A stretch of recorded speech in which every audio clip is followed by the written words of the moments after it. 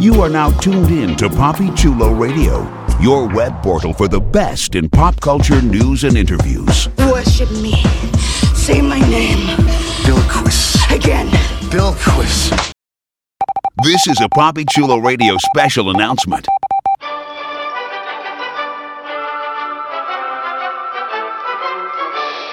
PapiChuloRadio.com is currently looking to expand its web presence, and we're looking for your help. If you're a fan of Papi Chulo Radio and its signature series, please visit GoFundMe.com/PapiChuloRadio and help us with our campaign. Every dollar amount donated will be improving the Papi Chulo Radio experience and making it more interactive and user-friendly. We thank you in advance for your support. This has been a Papi Chulo Radio special announcement. We now return you to our regularly scheduled programming. The following is a Papi Chulo Radio original program. The views and opinions expressed in the commentaries and/or interviews in the following program are solely those of the individuals and are not views of Papi Chulo Radio, its parent, affiliate, or subsidiary companies.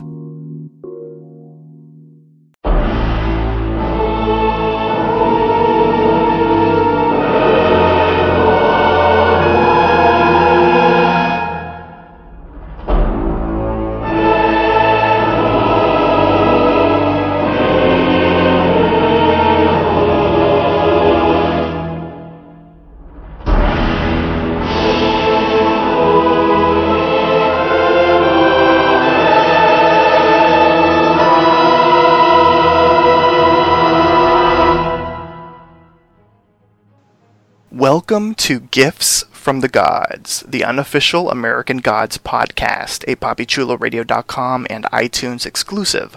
Papi Chulo Radio, pop culture on demand. Today is Sunday, May 7th, 2017, and I'm your host, Jeffrey Aruz. During tonight's broadcast, we're going to recap, review, and dissect the latest episode of Starz' American Gods. Please welcome my co-host, Courtney Grant. Hey, guys. Derek Anthony. Worship me. Hello.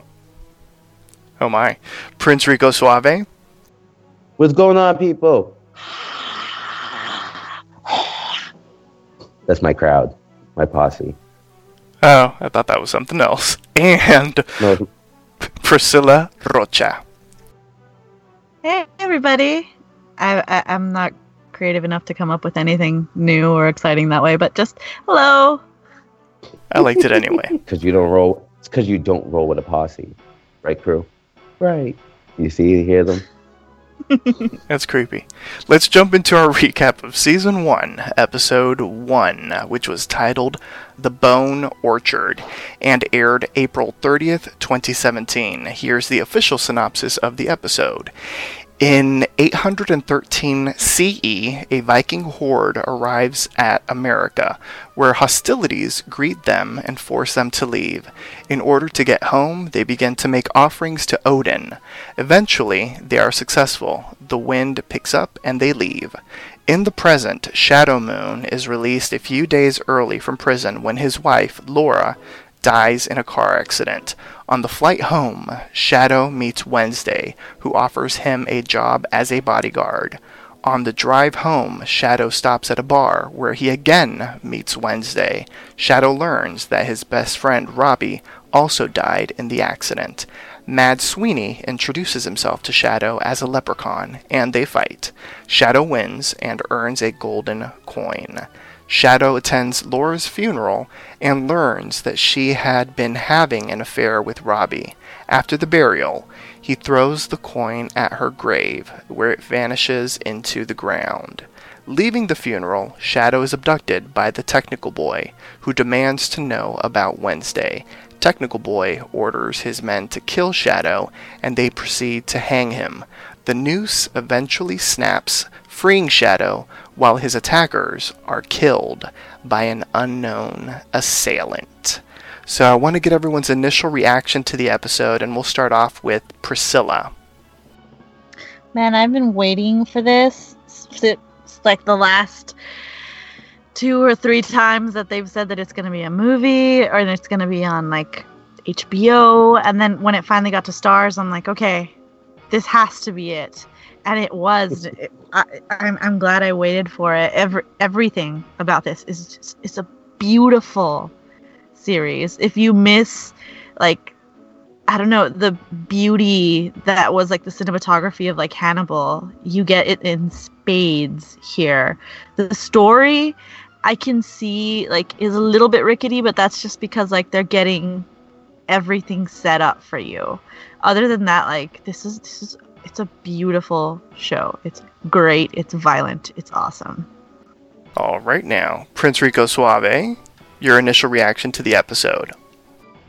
I'm digging it. I'm still trying to figure it out because I don't really know what's going on, but it seems like it's got my attention for now.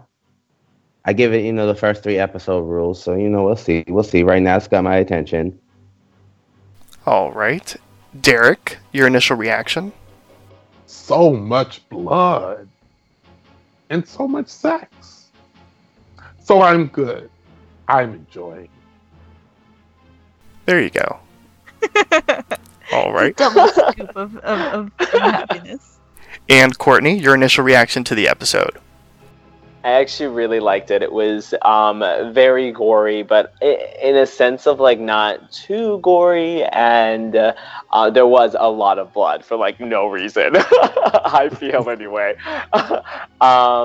Yeah, I mean the scenes were really well done. I always kind of, when I start a show, I will continue to watch it throughout, regardless of like if it gets good or bad. I think I did that with like so many different shows that have come on TV all the way down to like the 6th season. So I feel like I'm going to stick with it. I don't know what's going on. I don't think you're going to really know what's going on for the next like few seasons. So I'm just like, I'm a fan. I like it a lot. It's a really cool, theme of what they're doing and the whole gods and demons kind of, era. So I like it.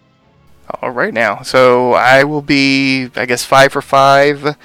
Enjoying what I'm seeing so far. I really liked the episode. It is gory. It's very sexy. It was interesting. A lot of exposition. It's setting things up for what's to come. And I'm in it for the ride right now. So before we get into a thorough recap of the latest episode of American Gods, here's our announcer with a few reminders on how you can interact with us. Like us on Facebook, facebook.com/giftsfromthegods.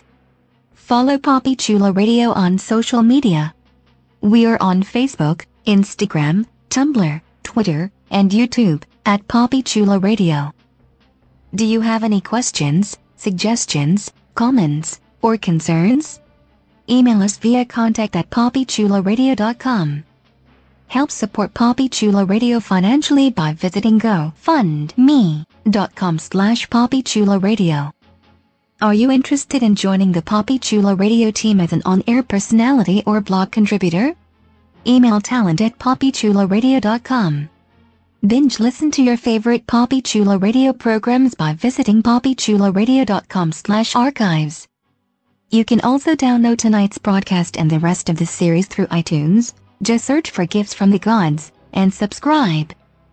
Thanks, announcer. So let's get into it. We start off the episode and the series coming to America in 813 CE.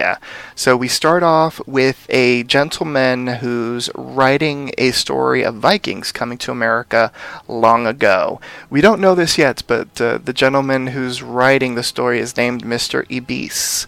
And this is the story he writes. The Norsemen discover the inhabitants of the new land that they have discovered are unwelcoming, yet they are unable to set sail again due to the lack of wind. There's no air. There's no winds to blow the sail. So they pray to their god Odin to give them some wind.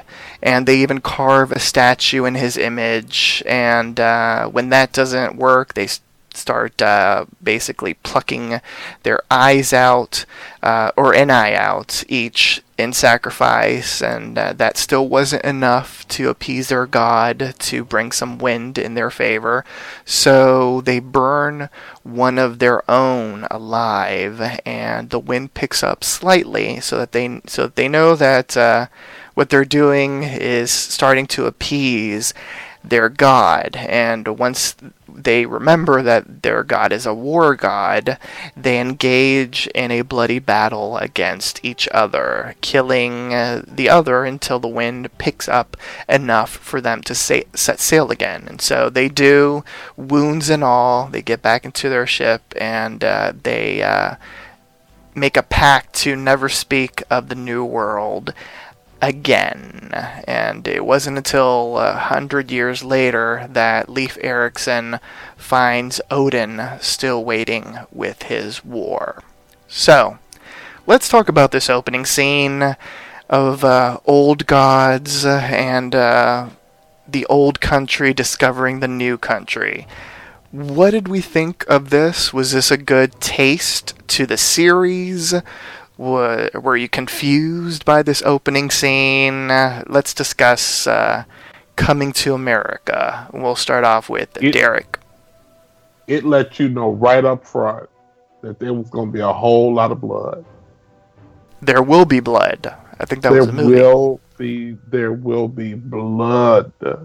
And some cool ass shots, because the whole that death by arrow thing, I really dug that. Yeah, all the arrows hitting the one guy. They turned dude into a pincushion. Yes, he was a porcupine. He was a porcupine. Yeah, it was good and violent, and children should be in bed by 9 o'clock. Okay. Was the opening scene impactful for anyone else? What did y'all think of the opening? I really liked the opening. I kind of, again, you kind of don't know what's going on. You're just kind of following their journey. It's the kind of like an opening of like whatever book or movie that you would originally watch. And I think they did a really good job. I love the fact that they didn't get shot if they didn't cross the line of arrows. They were like, you're safe, just get off of our land, kind of thing. It was really good. I love the shots that they do throughout the whole show. So yeah, it was nice. It looked good. Prince?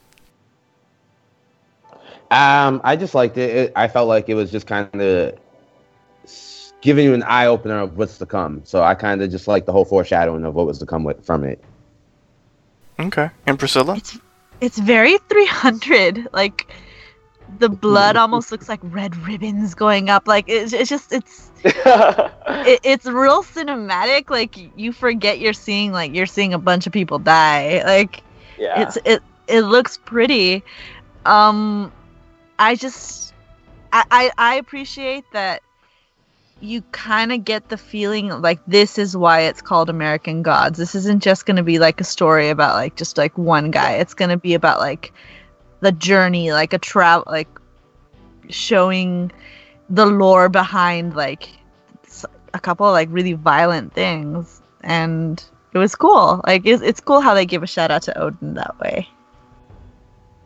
Yeah, I thought it was a really neat way to open up the series, and much like what Derek said, it showed us that this was going to be very bloody, that we were going to see some sort of war maybe start brewing, and yeah, I thought it was awesome. I thought it was beautifully shot. You can't go wrong with the Brian Fuller show. Like, he usually uses very bright colors, really great cinematography, a lot of symbolism, and it was really interesting to see all of that in the opening scene. So we pick up in present day with our main character, Shadow Moon, who's locked up in prison, and he was locked up for aggravated assault, and he's been there for 3 years, but he's going to be released from prison in 5 days, and he's out in the yard with his cellmate, Loki Lysmith, and he sort of senses something in the air, like a storm is brewing, and he shares that feeling with his cellmate Loki, and later in a phone call with his wife Laura Moon, and she reveals that she and his best friend Robbie are planning a surprise party for him when he comes home in a couple of days. So later on that night, he sees a vision of his wife. The roof of the cell sort of like opens up, and he sees his wife say goodnight to him. And when he dreams of an orchard full of skulls and bones, and this huge tree with branches that reach out for him. And one of the branches slashes his cheek, and a noose drops in front of him.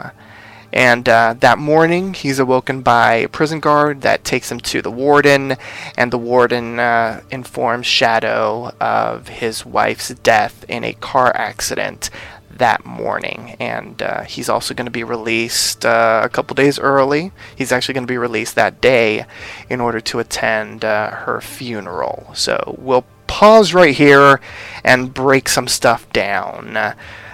So what did we think of the introduction of Shadow Moon?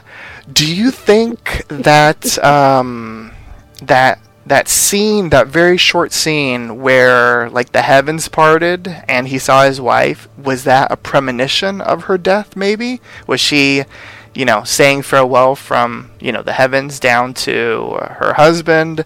And and what did we think of that first dream in the Bone Orchard? We'll start off with Priscilla.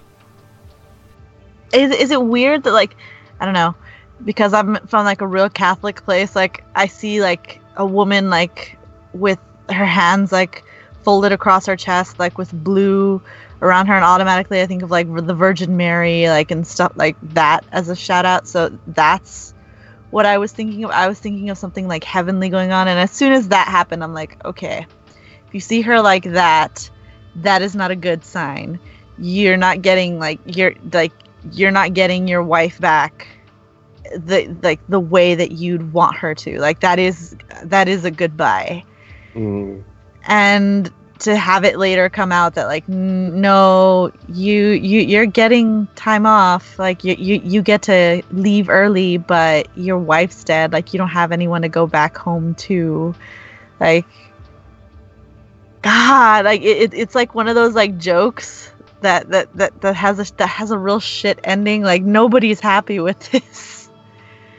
But and all I kind of want to know more about the dream world that he's in. Like there has to be something important about like the noose. Like it made me think of like which of these like gods are like the hanged gods, the ones that like require like sacrifice that way, or is it because of racial identity that you have like this like tree with a hanged man and he's a criminal and he's black? Like what's going on with this? I want to know more. For Fuller shows, you get like you get the answer to one question and you get 10 more afterwards. But I'm not mad at it.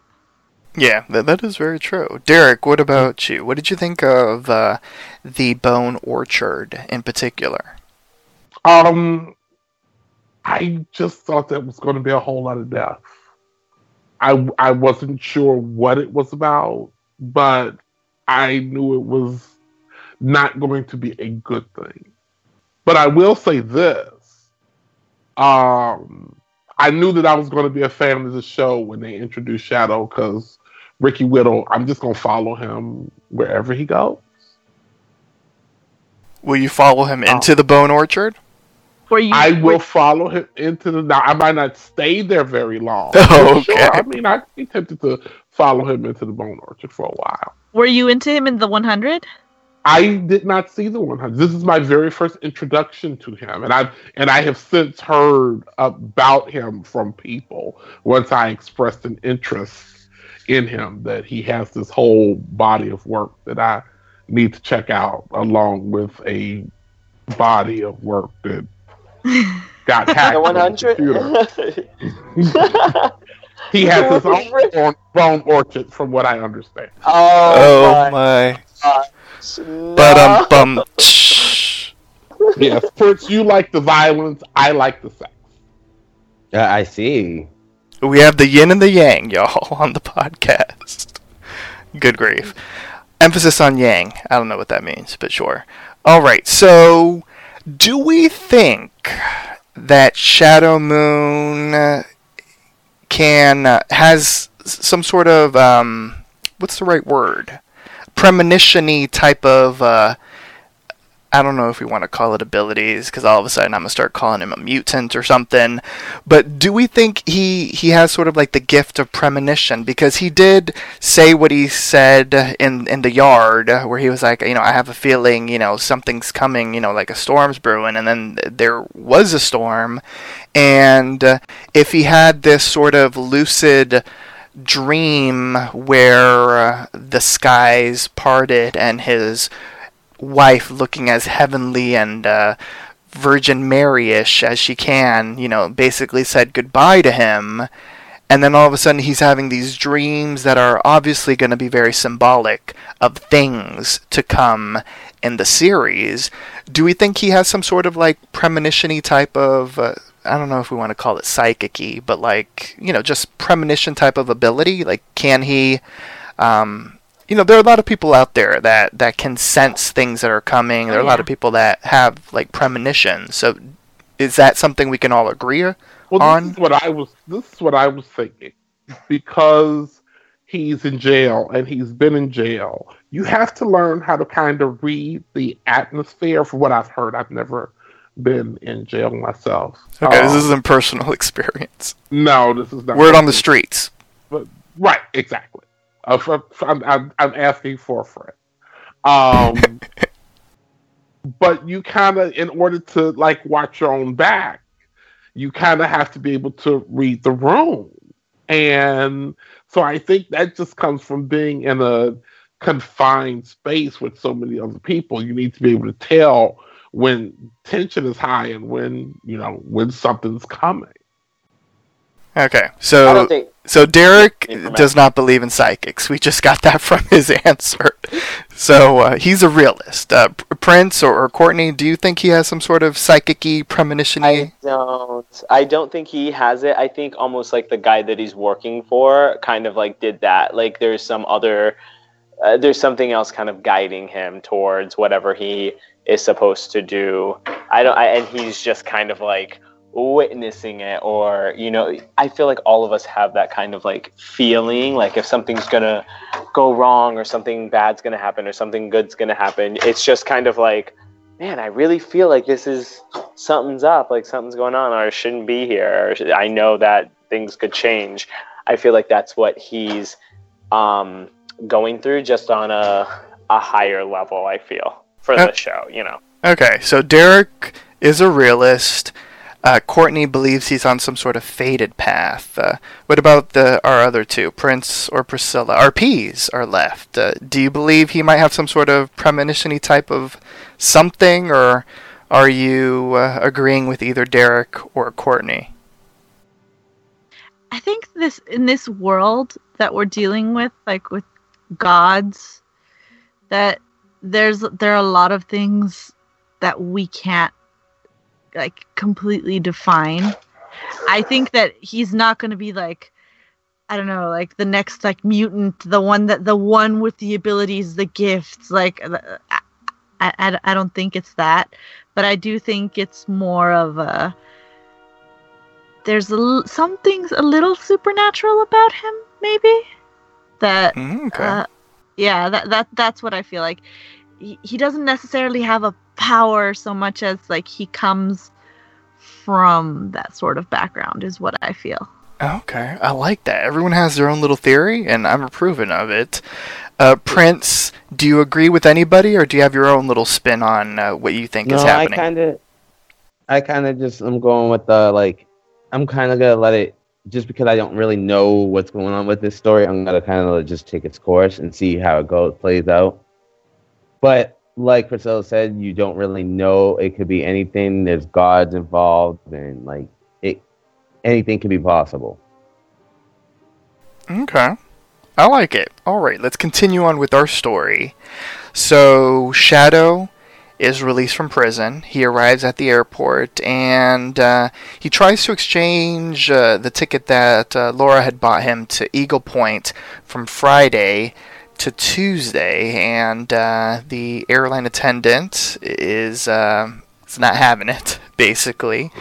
And he has a vision of his cellmate, Low-Key, in the airport, and that leads him to remember a story that Low-Key had shared with him, basically about another inmate who had handed a woman at the airport an expired ID, and he was arguing with her, and she basically called security on him and went back to prison. So the moral of the story was, do not piss off those bitches in airports. Which is, I think, is a good moral for all of us to have in the back of our mind. Yeah. I fucking cracked up when like you're there waiting for him to say something deep, and like the moral of this story is keep a lookout, like, or something. The moral of the story is don't piss off those bitches at airports. Like, he's just so great. I love it. It's fantastic. And Shadow ends up paying with his credit card for a flight out, and for the flight out the next day. So he spends the night in the airport. He leaves a voicemail for Robbie, and when he wakes up, he sees a man walking up to the counter requesting a first-class ticket. He seems sort of confused and senile, and it basically he starts causing a scene. And so the airline attendant hurries him into first class anyway, even though he probably shouldn't be there in the first place. And so Shadow boards the flight, and he finds that his seat has already been taken by someone else who was assigned the same seat, and the only seat that is left is available in first class. So he's seated next to the old man from before, who's now coherent and clear-headed. He had scammed his way into a first-class ticket, and he greets Shadow with a Jack and Coke. And they start getting into a conversation, and the man is very astute and basically tells Shadow that Shadow's just gotten out of prison. He introduces himself as, oh, what day is it today? Wednesday. Mr. Wednesday, and asks Shadow a little bit about his story, and Shadow reveals that it was small-time casinos, and does a coin trick for him. And Wednesday tells him that he uses people's faith to con them, and he even does this whole thing of like, you know, what is really going on with us here on an airplane? Is it Isaac Newton? Is it faith that holds us up in the air, and that whole thing? And Wednesday offers Shadow a job, but Shadow declines because his best friend Robbie has a job for him at his gym once, you know, ready for him once he got out of jail. So they end up falling asleep, and Shadow dreams of the Bone Orchard again. A white buffalo with flames coming out of his eyes tells Shadow to believe. And Shadow wakes up, and he finds out that the flight had been diverted, and that the next flight to Eagle Point would not be available until the next day. So he rents a car and starts driving instead. And he ends up pulling over at the Shakamak State Park, and he screams over a cliff.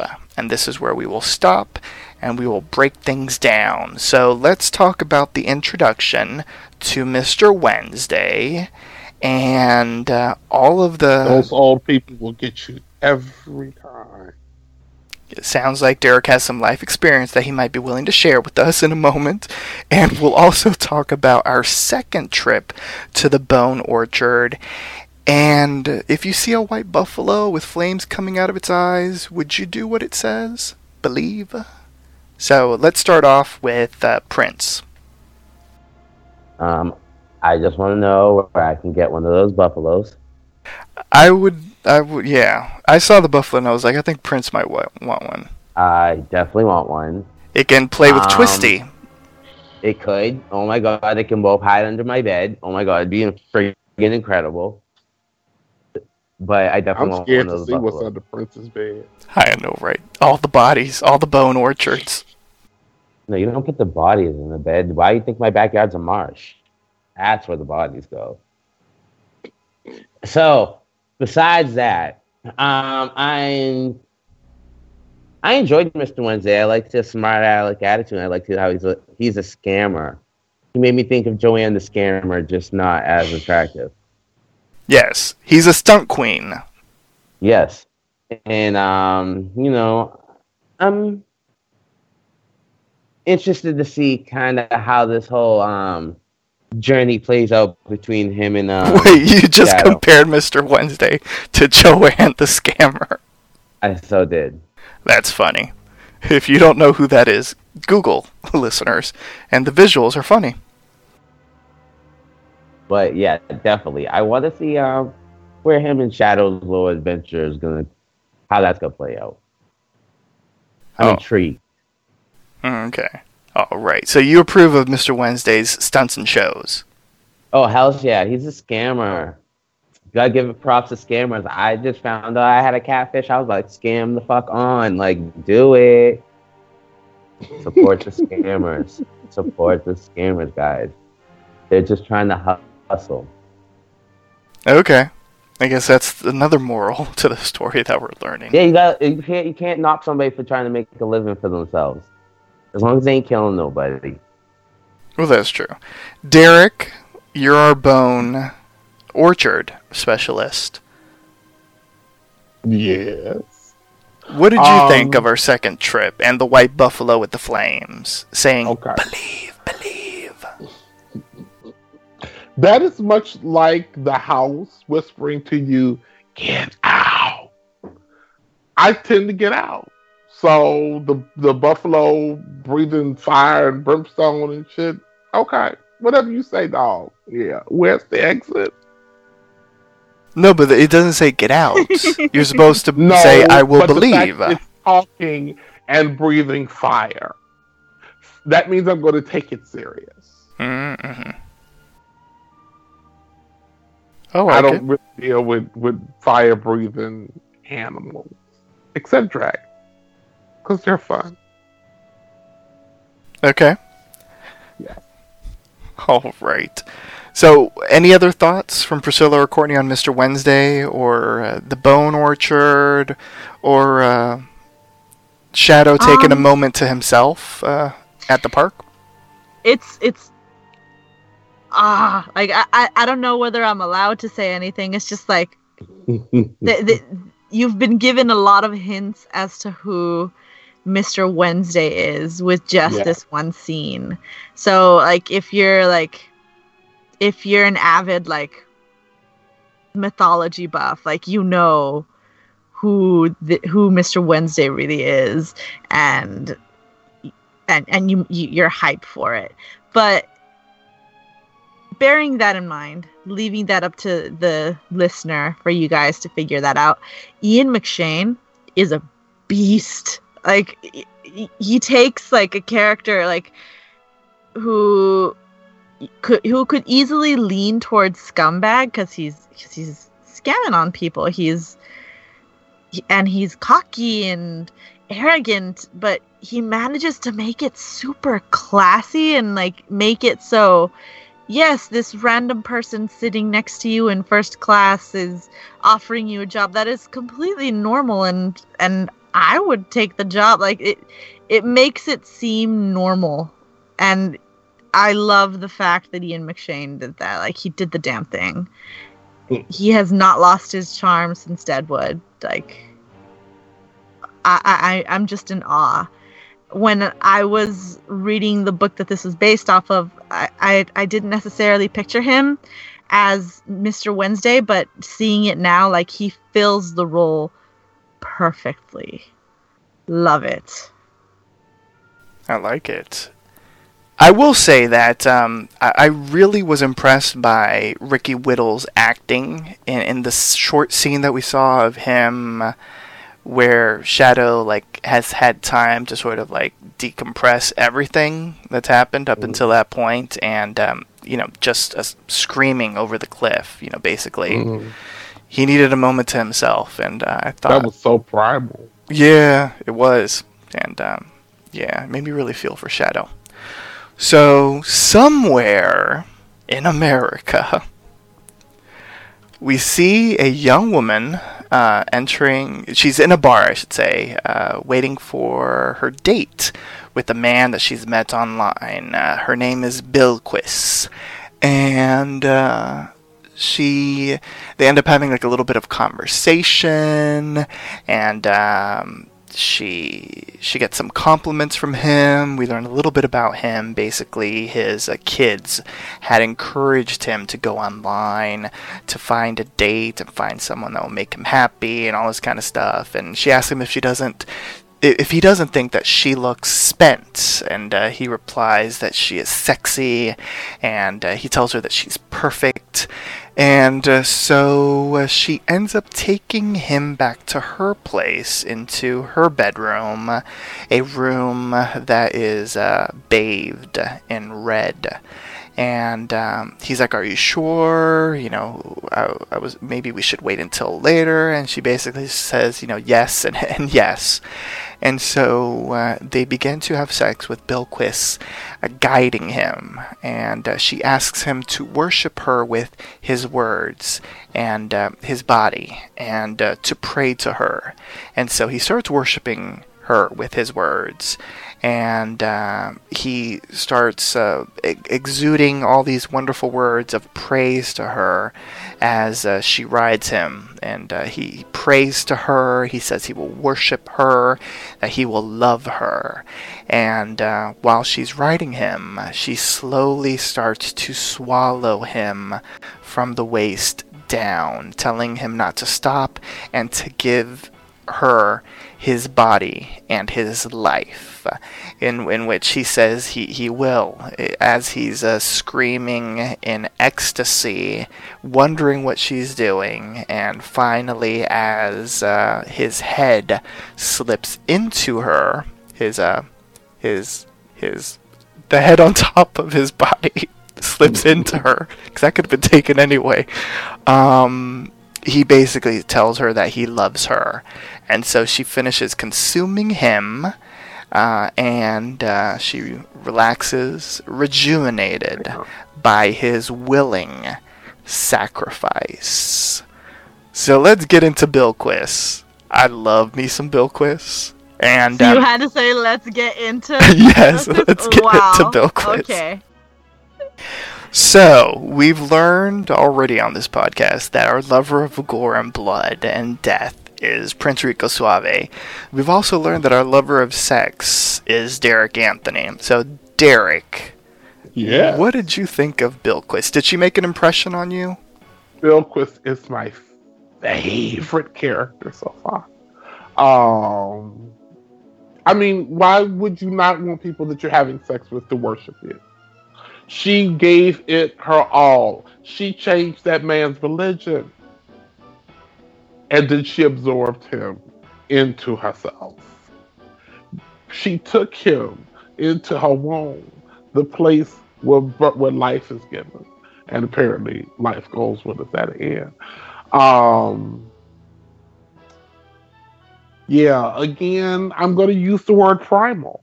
That scene was just really primal, and I had to rewind and watch it again.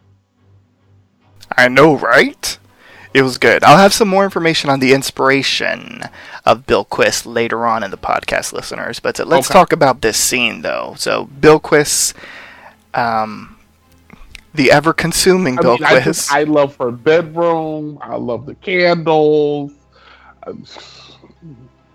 I could go on. Man, you're going into a red room with someone that you just met online. Like, shit is about to go down, and not necessarily a good stuff, because that's Hells yeah, right? Like, that's like a sign. Like, oh, wait, this ain't no Valentine's suite. I gotta get the fuck up out of here. Oh wait, Prince, is your bedroom red? So what do y'all say? Actually, my walls are. It's like, damn, I can hate you people. My walls are, yes. My walls are like, I would, if it's in the dark, it's like a blood red. If the light's on, it's like a power red. Your bedroom walls or your sugar wall? My bedroom walls. Okay. Both. You know. I work in the field where there's a lot of blood, so you know what I mean. I work in the medical field. That's why I do this. That's this. I like this shit. This entire conversation is creeping me out. But continue on. Was not feeling the scene whatsoever. Like, if I wasn't like on the fence, like that shit would have turned me straight gay. Like, yo, she scared the shit out of me.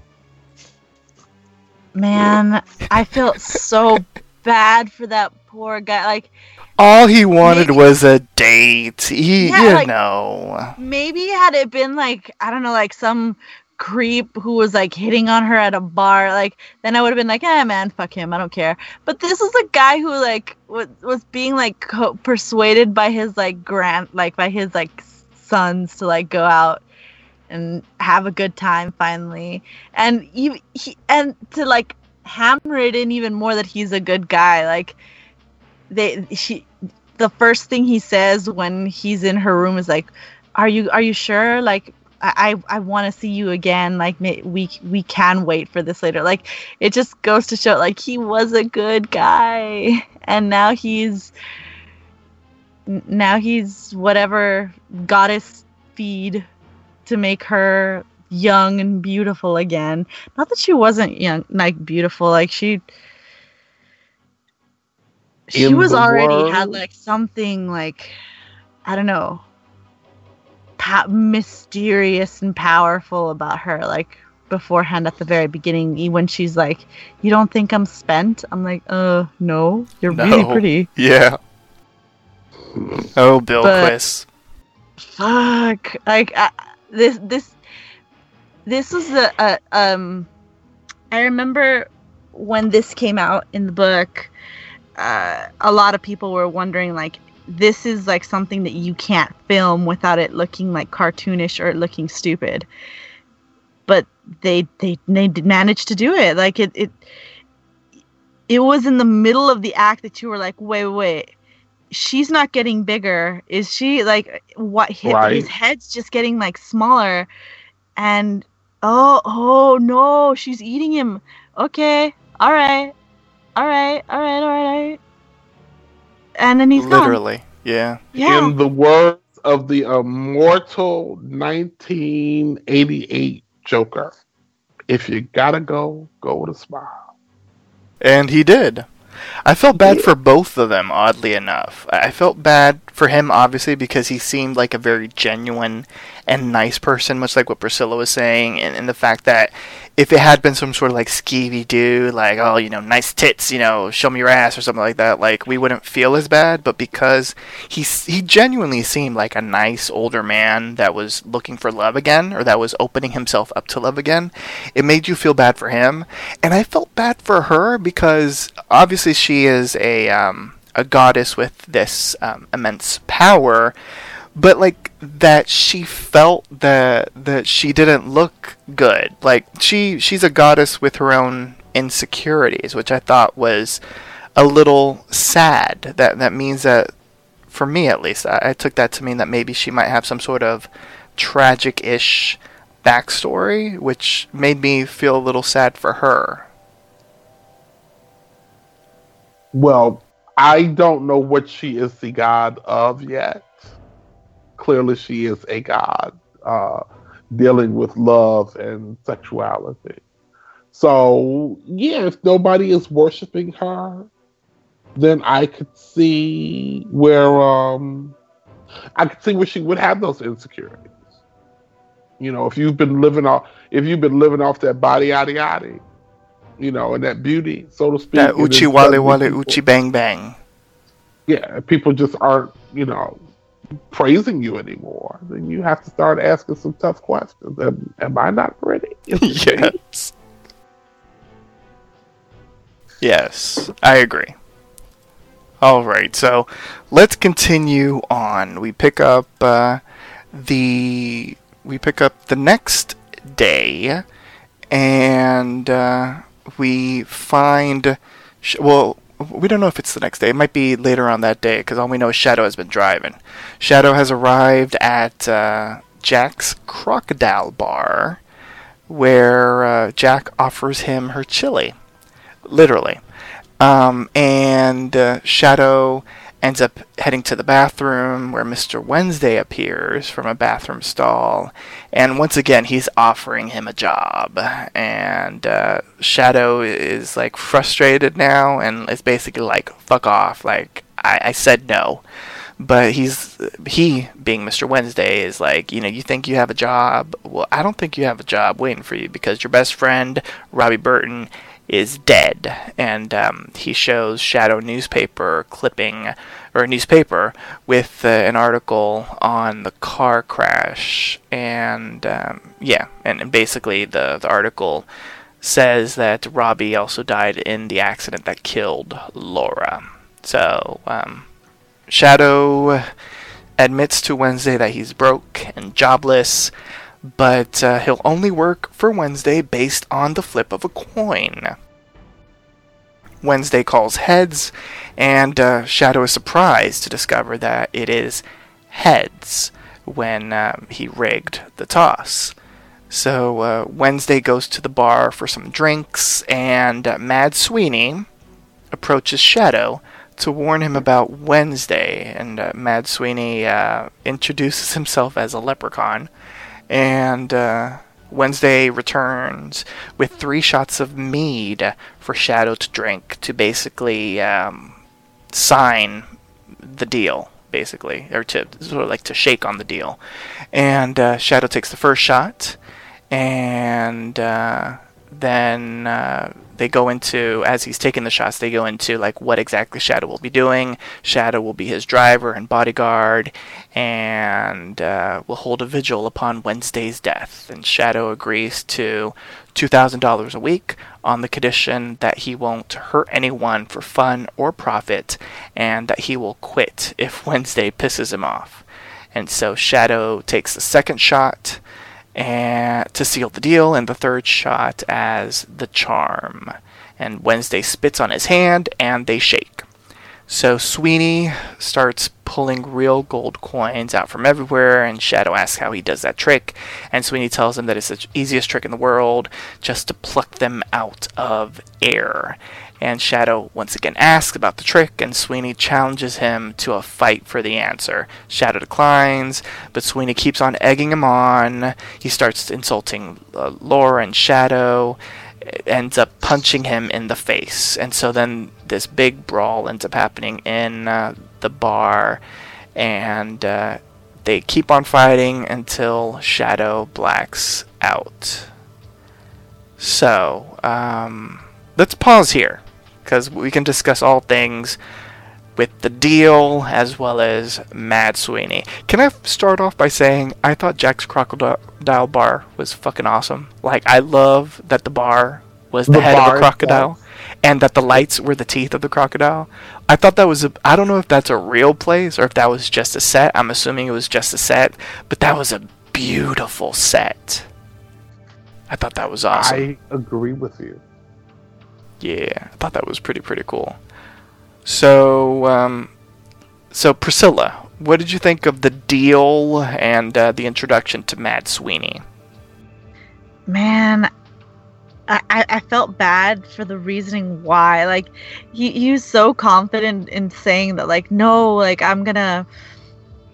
I have a job lined up. My friend Robbie's got like a job for me, and then he's like, no, take a look at this newspaper article, and that's when you find out both of them were together. And like at that point, like the things started adding up. I'm like, why were those two in the car together? And a more innocent side of me is like, maybe they were planning your party together. Oh, no, you're so sweet. That is not what was going. They were planning a party, but it wasn't for him. Oh my.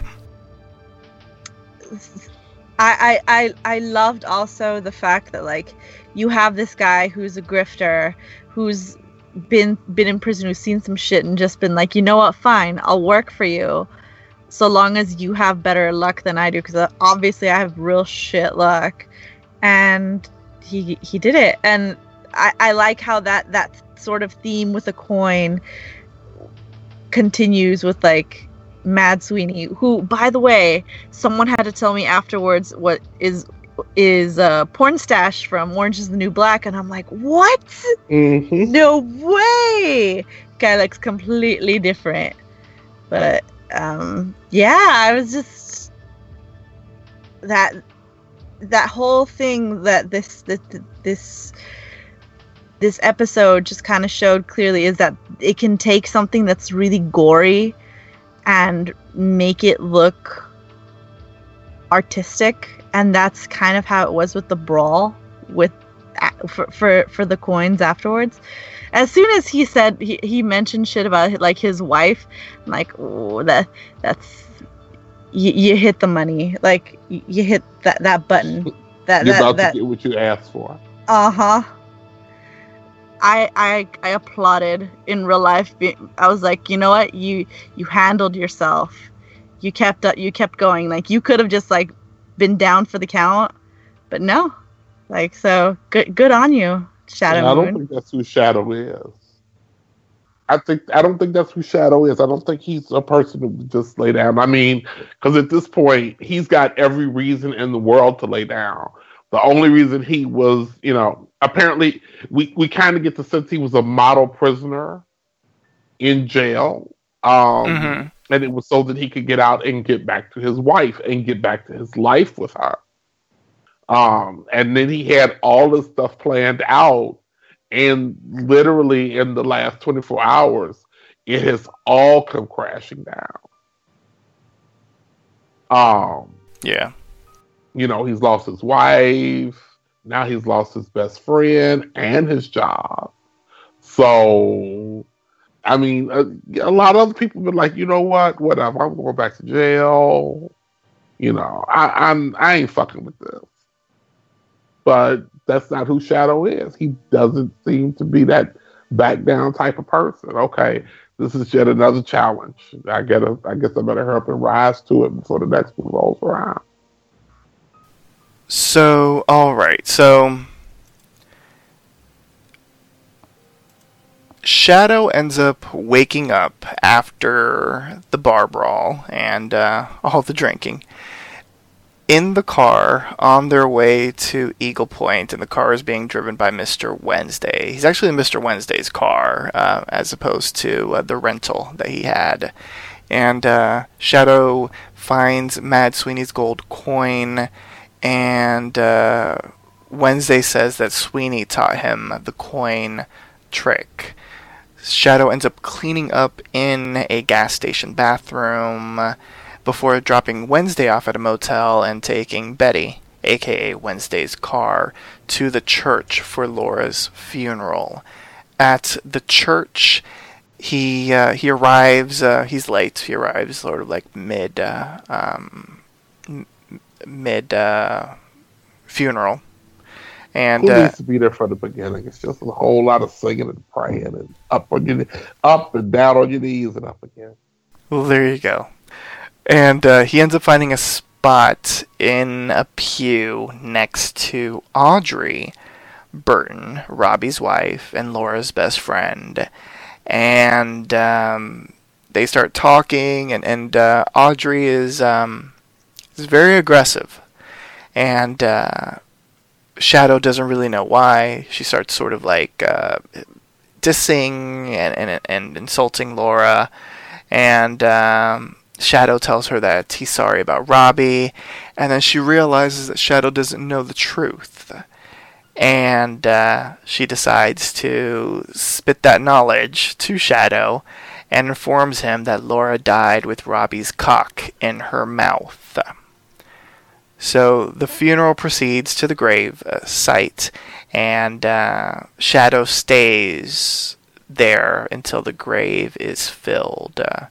And he doesn't understand why Laura would cheat on him. He had worked so hard on improving himself, his life, and while he was in prison, so that they could have a better life than they had when he was going in. And he tosses Mad Sweeney's gold coin onto her grave. Audrey stumbles over. She's doped up on 3 Ativan pills, and she had just finished pissing on Robbie's grave, and she starts talking to Shadow about that she had pieced the puzzle together about how long they had been having the affair. And she goes into great detail about Robbie's dick being basically cut off in the crash, and what she told the coroner to do with it. She wanted it to stay where it was after he died, but obviously the coroner was not going to keep it in Laura's mouth, and they had to do all this reconstructive surgery. Yeah, reconstructive surgery on Laura and all this kind of stuff. And she's pissed that she'll never get the closure that she needs. She starts crying. She offers him a hug. She's impressed by his new post-prison physique. And she decides to create her own version of closure. An eye for an eye, a blowjob for a blowjob. So she offers to orally pleasure Shadow Moon, and to take his deposit and spit it all over Robbie's grave. Gives a whole new meaning to the term, I spit on your grave. Mm-hmm. And he refuses. He comforts her. She cries. And as he's doing that, we see that Mad Sweeney's gold coin slowly sinks into the dirt on Laura's grave. So let's pause right here and let's digest everything. That might have been a worse choice of words, but I liked yes where they went with it, because I don't know if you were going to mention this or not, but the AV Club got to chat with the showrunner, who said that I was going to mention it if you didn't. Well, good. We're both on the ball. But that so was Laura. That this scene was supposed to evolve into a blowjob. It was supposed to happen. But when they told Neil Gaiman this, he's just kind of like, "What? No, that is not what I wanted for the character. That doesn't make sense for him. He'd be mourning Laura. He would never want to do something like this, especially right after this. So no, this is a travesty. You can't have this on the episode." And so they decided, because of that, because he reacted so strongly against it, that it was just going to be cut off into something like this, where he says no. And I approve of that, because it makes him a different sort of character. It doesn't make him the guy who's hard up for a woman after a prison sentence. Instead it makes him the guy who's mourning his wife, who he actually loved, the guy who's confused, the guy who's actually a good person. And I don't know. I loved that they did that. And I love how fucking messy Audrey is. That whole bit where she's they asked me what I wanted to do, and I said to leave it where it was. Oh god, I started cracking up watching it and just being you know what? Good. His dick should have stayed where it was. Man, she's messy in all the best ways. I love it. Yeah, I completely agree. I haven't read the book, so I don't know if what we saw mirrors the book. Is that how it happened in the book? She behaved differently. In the book, she behaves differently. It's not nearly as Pitchfork. There's it's a small bit scene. Like, it's not what it is now in the episode. I like what we saw in the episode, and I'm glad that they didn't go the route that they initially planned, because it would have made Shadow completely unsympathetic. And up until this point, we're on his side, and that would have completely changed his character, in my opinion. And from what I've read about the book, I haven't read the book, I read that Shadow is almost kind of very gruff and asshole-ish in the book. And if that is how he is in the book, then they softened him up a bit in a good way in the series and made him a lot more sympathetic.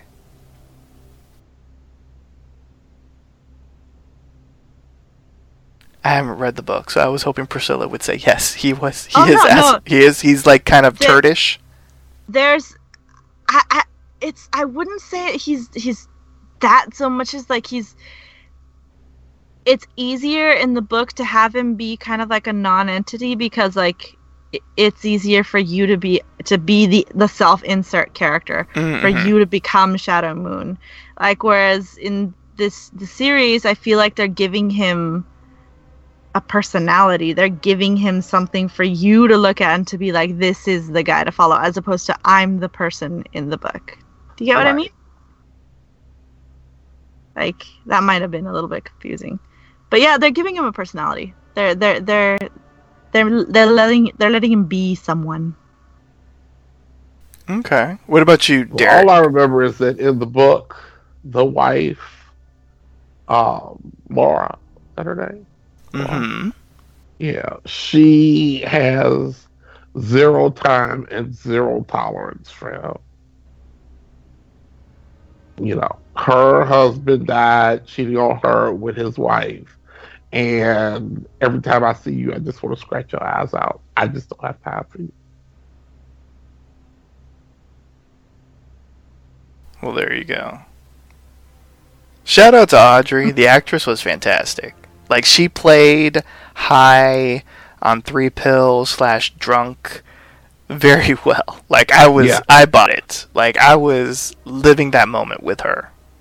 There's this thing that you do, like your face does, when you don't want to break, when you don't want to cry, where you're like, your upper lip gets like really stiff and still, but like the bottom lip like just kind of like quivers, like, and it doesn't stop, and you can't do it. And the actress was doing it the entire time, and I was like, holy shit, like she does the whole, I want to come off as more controlled than what it is, than what I am right now. My life is in a tailspin. Like that is, I love that scene. And that coin, man, that coin signals bad shit coming along. Yeah, if you know more, let's not spoil. But so let's theorize, if you have any theories. Like, does anybody feel like they know what that means? I do not. I am clueless. I just think of like other mythology where like you'd put like the gold coins to have your person cross over from like beyond the grave. Like Egyptians would do that and stuff, and it just makes me think that you would have the same sort of thing happen here, where she gets to stay based on the fact that like he paid the way. And again, this is like nothing to do with the book. This is just me like theorizing, like an offering to the gods. Yeah, for her to stay. And no, that was a messy person. Obviously, that is a messy death. You do not want that in your life, but we'll see what happens. In Greek mythology, you have to pay the ferryman to take you to the next realm.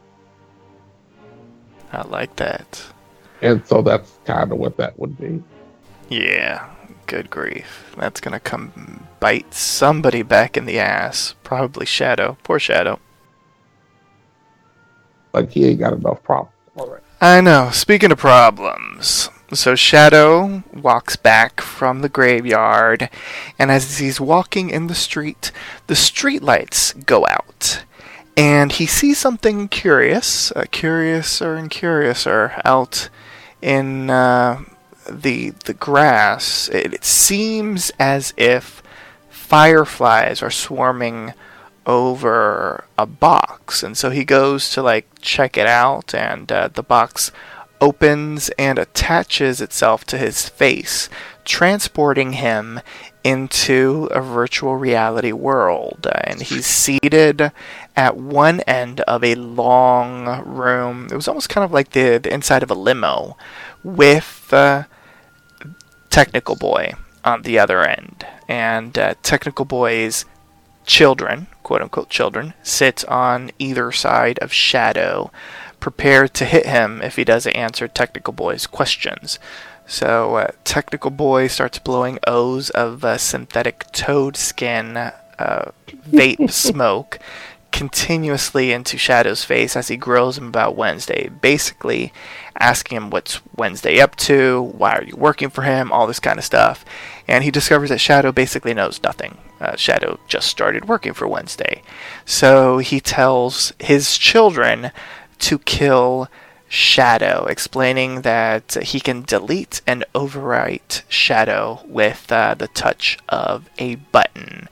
So Shadow is transported back to the side of the road where the children beat him and then lynch him from a tree. The rope, although, suddenly breaks and he falls to the ground as the children are massacred in front of him by an unknown force. There's a whole lot of blood, a whole lot of children's parts, and there was an awesome shot of one of the children being sliced in half. Yep. That was beautiful. So, let's talk about this. Let me give a little bit of information on Technical Boy. So, Technical Boy is basically one of the new gods, and he is the new god of technology. In the book, his role is completely different. In the book, I believe he's described as like a fat young man with a long black coat and acne on his face and all this kind of stuff. Yeah. In The kid that lives in his parents' basement. yeah, and in the TV series, he's more sort of like a more like punk type of kid, and this character is the most changed from what I read from the novel to the series, because the internet has evolved immensely since the novel was written back in 2001. So Technical Boy's powers and abilities and his whole characterization is completely changed. So let's get into it. Let's talk a little bit about Technical Boy, his children, and our cliffhanger with the children getting massacred in front of Shadow Moon. Man, I'm just gonna say shout out to our Legion podcast, because they always bring back the frogs during doing drugs. It's just a thing. That is true. I liked it. I when he's like, "Don't fuck with me," and he hits him. I'm like, I flinched watching it. I was like, "Holy shit!" And I liked that Shadow Moon. He's a real man. Like he realized that he's in a situation that he's not gonna get the best end out of this. Like with all of the children going after him with a mysterious creature, with all this technology against him, but he still sticks up for himself. I don't know, I see it and I'm amazed.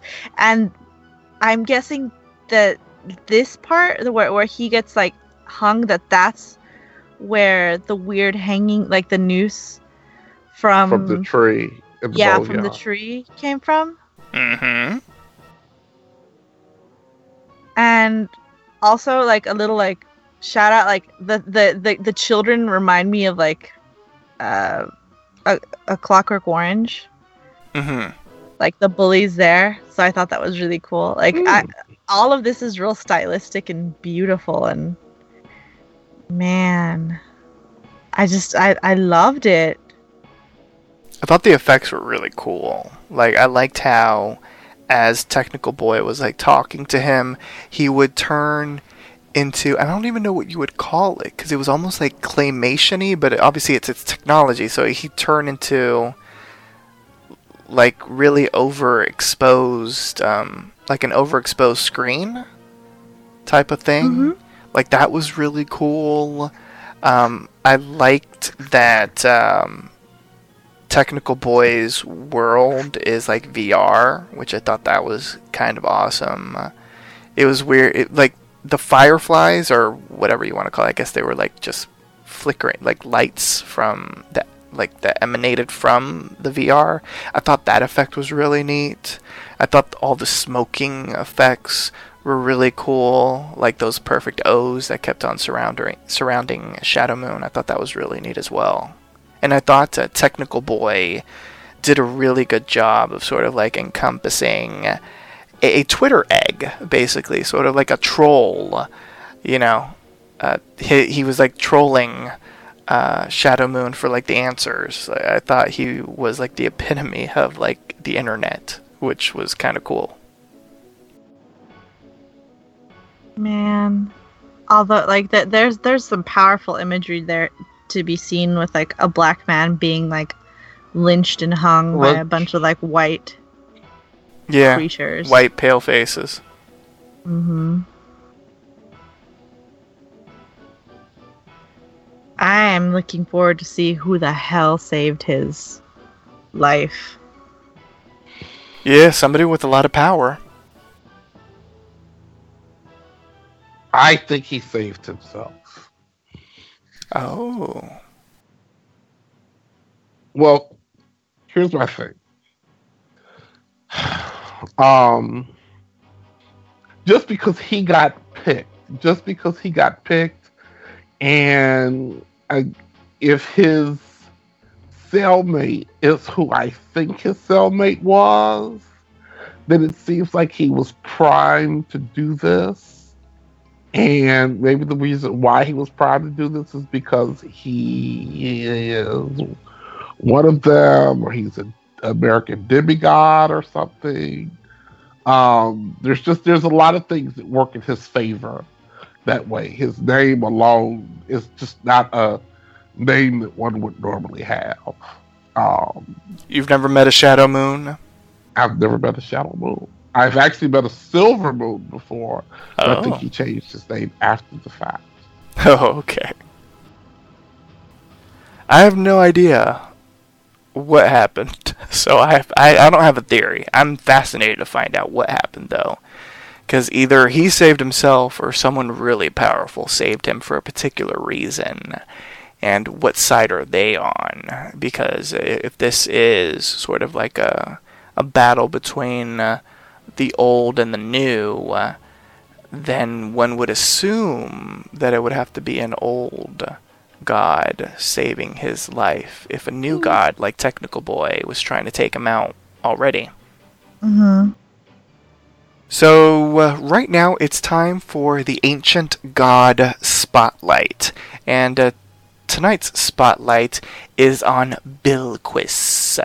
So in the series, Bilquis is an old goddess of love, and I researched some interesting information on the inspiration for Bilquis.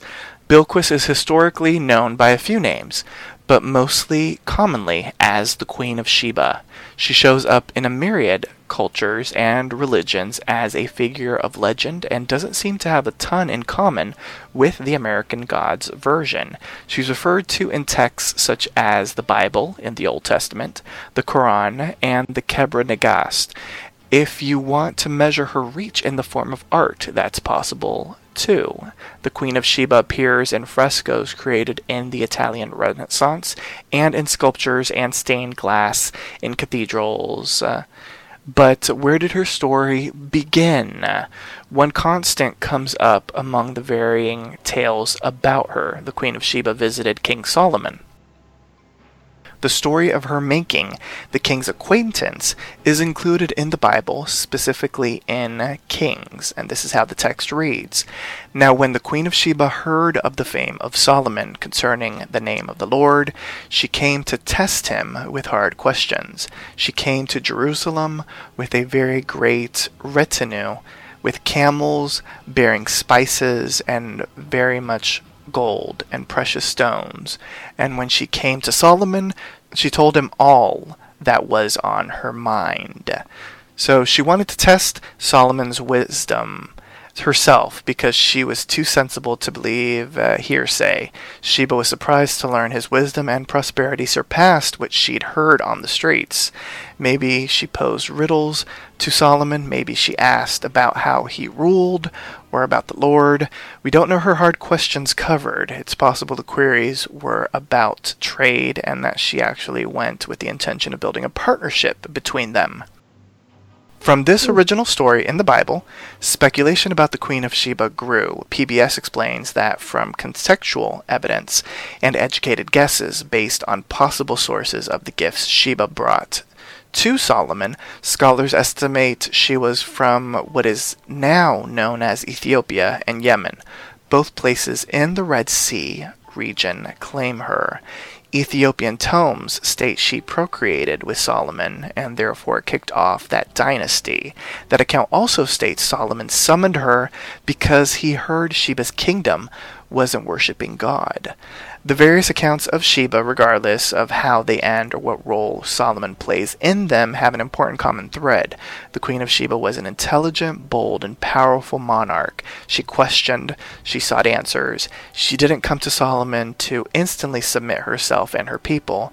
She swept in as his equal, which you see those similar traits in Bilquis.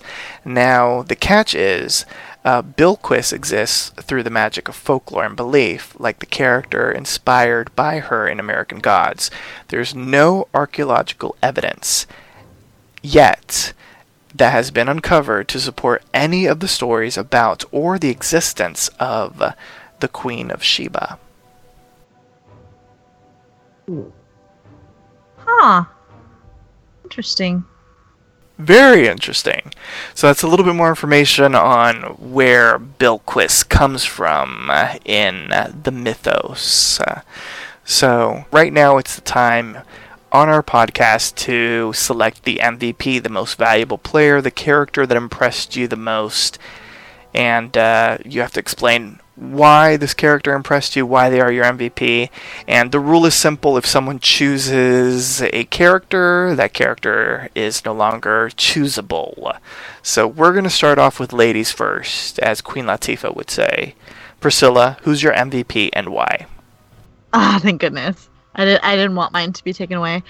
I loved Audrey. Like, I thought for such a small role, like in the book, like it's not much of anything. Like, she took it and like made me remember her this episode. She made me remember like what the pastiche of grief and love and anger and hatred and bitterness, like that cocktail, what it would mesh and become in a person, and how like utterly like rude and awful she is in the funeral, until like you kind of put the pieces together and realize, yes, like she has a right to be this messy because they've done her wrong.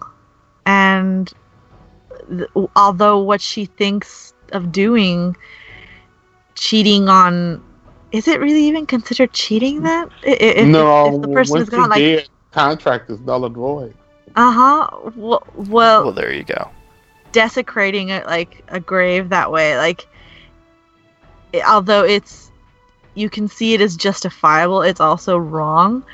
Like, they managed to make it like in a way that makes you feel for the character.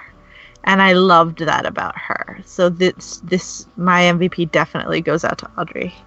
So I'm going to go next because I have a feeling Derek is going to take mine, and I have to have this MVP for this first episode, so apologies to Derek.